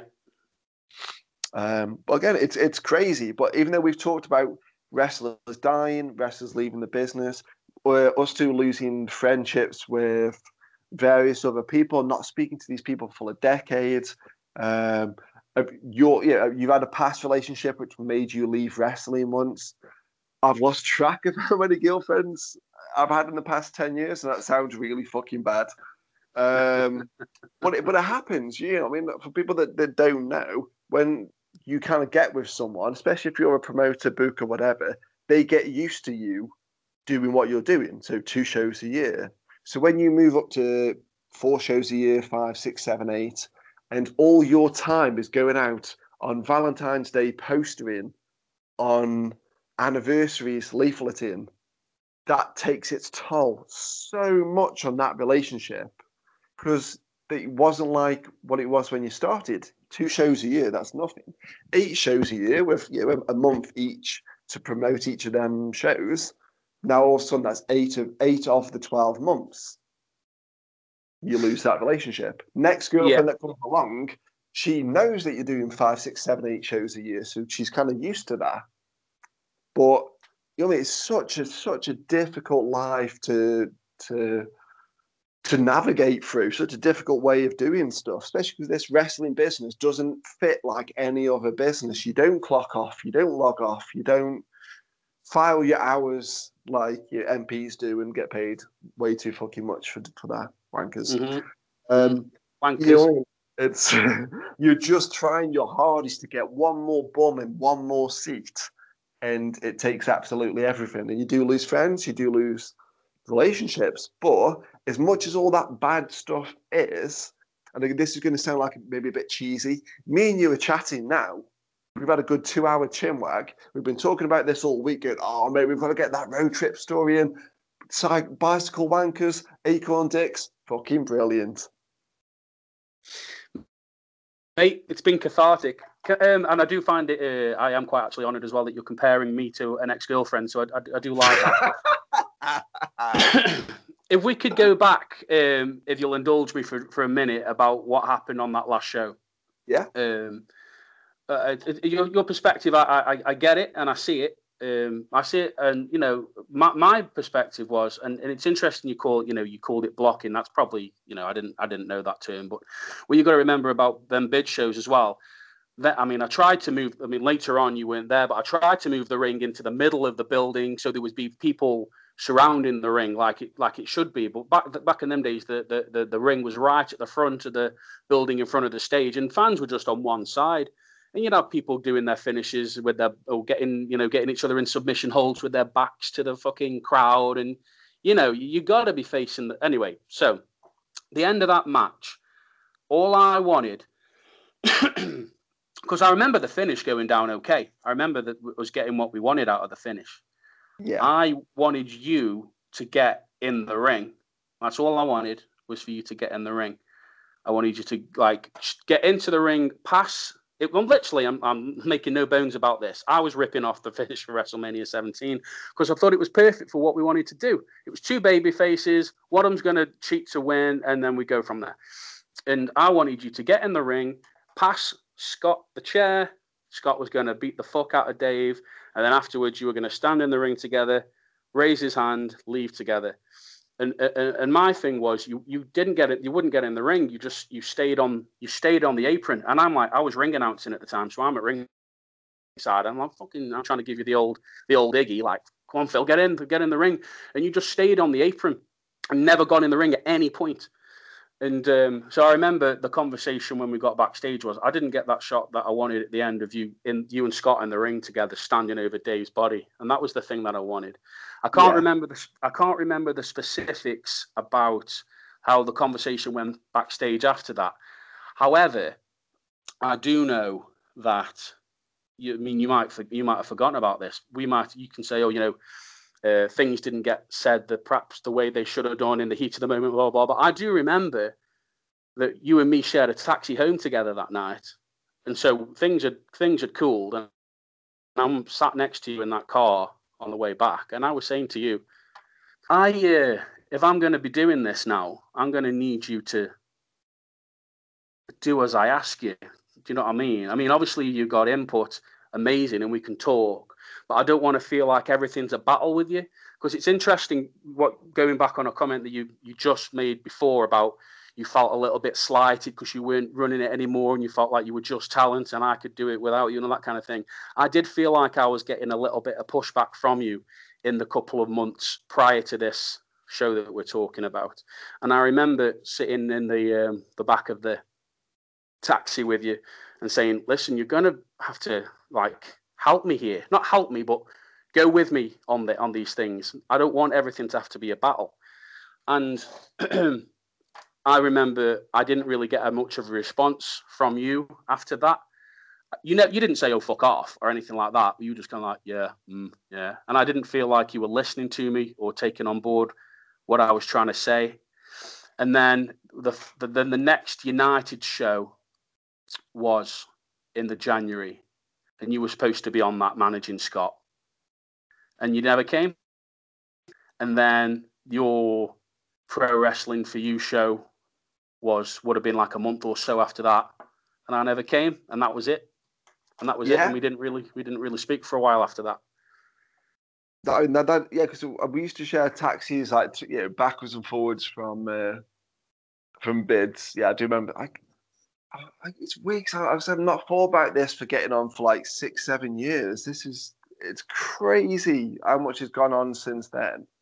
Like, I can totally, I don't remember me being sat in the back of the car being sort of rude or whatever, but I wouldn't have put it past me at that point. Yeah. I think the sort of the spotlight, the limelight, call it whatever you want to call it, it gets you early doors sometimes, especially when you get a bit of power. Unfortunately, we all know people that have gone power hungry. I'm sure it's happened to everyone at some point or other. And I'd gone from being like a voice in Dave's ear, voice in Scott's ear, to being one of the sort of better paid people on the show. Some people were kind of earning nothing. I was earning pretty decent compared to a lot of people. I kind of got my own way. I mean, it's still fuck all. It's still fuck all money, but I do know what you're saying. I mean, of that pond, I was getting a relatively healthy sort of share of it and whatever. I was getting my own way. I could kind of create what I did. I could do whatever I wanted to do. If I wanted promo time, I just got promo time because fuck it, who's going to tell me no? And once that train starts going, you've got your own company where you're managing and you're getting some good heel heat in your home village. It's and you're doing that a couple of times a year, and that's starting to go. You've got all this on your shoulders, and you're thinking, I'm fucking invincible. And it's a hard landing back down to earth when someone says, I need to reel you in because that's what you. I mean, I'm not going to deny you needed to reel me in. There's no two ways about it. Like you needed to be that guy that says, "I need you to listen to me now because I've got the book." Yeah. And I was. I'll openly admit. I'll tell you right now. I was not mature enough to hear that because while I'm still putting myself on my own pro wrestling for you shows, that's not mature. I needed to completely come away from my own shows, which I think did happen in 2013, perhaps towards the end of 2013. I understood and I removed myself from my shows. And like I didn't do any managing or anything for a while. I was just a promoter till 2014 when I started working for Britannia Wrestling North Wales and started doing the managing thing again. Yeah, I needed reeling in. I needed bringing back down to earth, almost kind of a bit Vince Russo-esque, where he was great under Vince because Vince McMahon could sit on him and say, "Yep, not everything what you're going to say you're going to do." Whereas it was kind of like WCW Vince Russo with me. I could do what I want, and nobody could reel me in. Nobody wants that comparison. Fuck. Right, no, but I'm willing to chuck myself under the bus. You know, I've had a lot of humble pie in 10 years, mate. It's crazy.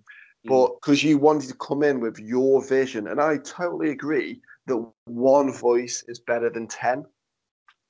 You can take on ideas because Daniel Terry and Chrissy Straughn, they both feed into me for Pro Wrestling View shows, as well as Kim, as well as Nat, Chrissy's wife, as well as Leanne as well, Gingerbread's mum, one of my ex-girlfriends. They all feed into me, but it's my one voice that dictates where Pro Wrestling View goes. So I totally understand now what you were trying to do then. I just wish I knew it then. But if I knew it then, I wouldn't have learned the lessons I've learned in the past 6-7 years. So it's bittersweet, but I totally do get what you were trying to do. And I needed reeling in, and United Wrestling needed you. It needed you. Let's call it what it is. Thanks, man. I appreciate you saying that. That's okay. But it's shit because, say, me and you lost contact for a good number of years. I know you came along to a couple of, I want to say, was it the Holy Trinity shows? No, I was done. I was finished. I bet this all happened. I had one full year where I was booking for United, and you and me were just not really in any kind of contact. And then at the end of that year was when everything went to shit, and I stepped away. And that was it. I was done. I didn't go anywhere near any shows at all. I haven't been to any of your shows since. I haven't been to any shows since. It must have been Walkabout. That's what I'm thinking of. Yeah. Yes. You were doing your Royal Rumble and SummerSlam and all that kind of stuff, weren't you? I went to watch them on the big screens with the Wellesley. Shout out to Wellesley. Yeah, I mean, we're talking 2016, 2017, perhaps. Yeah, in that ballpark. Yeah, somewhere in that kind of gap. We got a good contract with Walkabout. They were paying us very handsomely to host 4 parties. You know, and a couple free drinks, but free food, all that sort of stuff. So we were like, "Fuck yeah, we'll do that." Yeah, they were good nights as well, from what I remember. Yeah, I mean, Royal Rumble and WrestleMania was always good. SummerSlam, not quite. Survivor Series was like pulling teeth. We had to perform in front of 6 people and 2 bar staff. Obviously, like, for people that weren't there, these weren't wrestling shows. These were improv shows. We were doing. Chris is going to hate me for this, but I want to say it was either SummerSlam or Survivor Series. I'm going to say SummerSlam because it was warm. We'd do games on stage. We'd have people cutting promos, which was the absolute best. We couldn't have a wrestling show and walk around Tanley, but we had microphones, and as long as we've got a microphone, we can think of stuff to do. So we're having like fans cutting promos to the audience and walkabout, and the largest boo won a prize, won shots, won inflatable kangaroos, whatever we give, whatever we could find behind the DJ booth, which was fucking brilliant. Yeah, we were kind of like doing stuff like that. We had, so apologies, Chris, when you edit this back, but we had Chris being iced Jesus. Yep. So he has his arms out like Jesus, like kind of palms facing upwards. We had two girls, Saz and Sen, play ice kind of Jenga, perhaps. They took an ice cube at a time. They could put it anywhere on or in Chris, and when he shouted, "I quit," it was like an ice to Jesus ice quit match, which is fucking brilliant. Ice quit. And they put him in his pants, in his socks, in his mouth. Oh, I miss them days. I miss them days so much. Poor Chris. Well, he did fall asleep during one pay-per-view. So we did. we decorated him. We had shot glasses on his forehead. Oh, it was so good. Walkabout Hanley, we miss you so much. You're a dime. But yeah, this podcast has been all about death. I mean, you keep bringing up the death. I'm just, you know what I mean? I'm just trying to steer it away. Well, you keep mentioning people that are dead. It's fuck's sake. So do I tell him the out of the 7 people he's just mentioned, 5 are dead? I don't know. And yeah. Two are nonces. I don't know if I dare fucking say it. Yeah. It's not funny. But this is what getting old is. It's like you don't see somebody for 10 years, and it's like, well, have you heard Ethel died? And it's like, oh no, not Ethel. And no, but it's not funny because you know these people were far too young, weren't they? It's actually terrible. When you told me about Ryan Smile, I was like, my jaw actually dropped because he was so young and he was such a talented guy, so full of charisma and a great lad.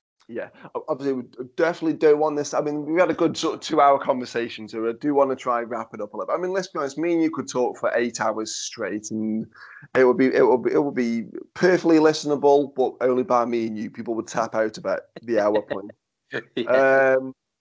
But obviously, I don't want to end this on like a bad note. But I'm gonna float an idea: is Matt Castle ever gonna make a comeback? Do you ever see you in a position in wrestling where you want to perform again, whether it's even not as a heel or babyface, but as an announcer, a commentator?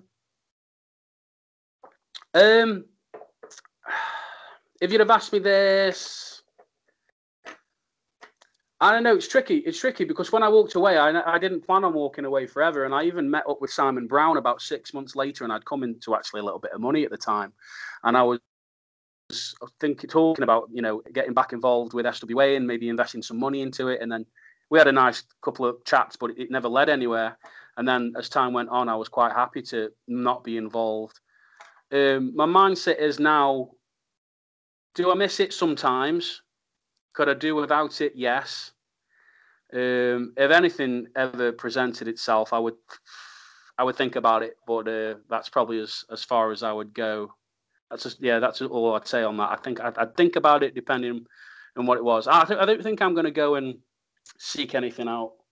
But if something presented itself, like I don't know, if United Wrestling ever did like an anniversary show when we're bringing, you know, I don't even think they had a fan base where people would even care that much after all these years. But something along those lines, I would do something like that. But it would have to be something that would like. I don't know. I would have to see. So there we are, ladies and gents. There is a little bit of hope at the end of the tunnel. Now, if you do go on Matt Castle's Facebook page, because he's still got it up, nearly every picture, like some of the last pictures you've put up, and they are from about 5 years ago, 6 years ago, something like this, you're getting sting-faced by everybody, it seems. Yeah, good times. Perks of the business, eh? I mean, did you book that, or? Yeah, that was actually the last show I ever did for United. Yeah, it was excellent. So I would going out on top, definitely. Yeah. Yeah. It was. I was managing the heel group at the time, known as the Enclave, and we had a Survivor Series tag. And it was us against Paul Malin's team. And then if they won, they would get 5 minutes in the ring with Matt Castle. The match is on YouTube if anyone wants to go back and see it. And yeah, they beat me up a little bit. And then every single one of them gave me a stink face. It was lovely. Oh, my God. And people said that I had my nose up Paul Malin's arse all those years. So, you know, they got the photographic proof there. I mean, I've looked at the pictures probably for a bit too long, if I'm going to be honest with you. And you don't shy away. It's like you don't put your head out of the ring like a lot of people do when they've got to take the stink face. I mean, you are in for a penny, in for a pound. There's no two ways about that. Yes, thank you. If that's your legacy, if that's the last thing people see of you and go, you know what? I'm never returning. I'm never doing an anniversary show. I'm never doing this, and this. Are you happy? Are you happy with all you've said and done? Yeah. What a way to go out. What a way to come back. You giving the stink face to the people that gave you the stink face. Book it. Yeah, I've done it. It took me 2 hours, but I finally changed it. Yes. It's taken 2 hours and 9 years, but I've got Matt to agree with me. Woo! Fuck's sake. Edit that part out. Yeah, the next time he agrees will be in another 8 or 9 years. Fuck it up. Yeah. But I do like a challenge, so fuck it, why not? You haven't really got anything to promote, perchance? No, not really. I had that Matt Castle wrestling page that had actually close to 1,000 likes on Facebook. And then obviously, because it hasn't been updated for years, that's, dwindled down to like 700 and something. But it's still there. When this show drops, you'll have to let me know, and I will share it on there. Well, I did tag your Matt Castle page on my sort of Facebook story, so I wondered if the number went up since I tagged your page. Mate, there's probably 5,000 likes on there now. Because I'm definitely that popular, obviously. No, honestly, mate, this has been fantastic. I knew you weren't going to fucking hold back. If someone's a dick, you're going to call them a dick. And we've touched upon it. We've fallen out. We're kind of like, we've got the band back together a little bit. Maybe we reach out to Mark and Bear. What would you say? Even if we just said hello to them one time, cross that bridge, So, ladies and gents, this has been Series 3, Episode 8 of Snap, Crackle, and Cheap Pops. My name's Phil Woodvine. He's Matt Castle. Thank you very much for listening. Good night. Thanks for listening. Check out Pro Wrestling For You on all social media platforms and stream our back catalogue of shows over at pw4uondemand.co.uk.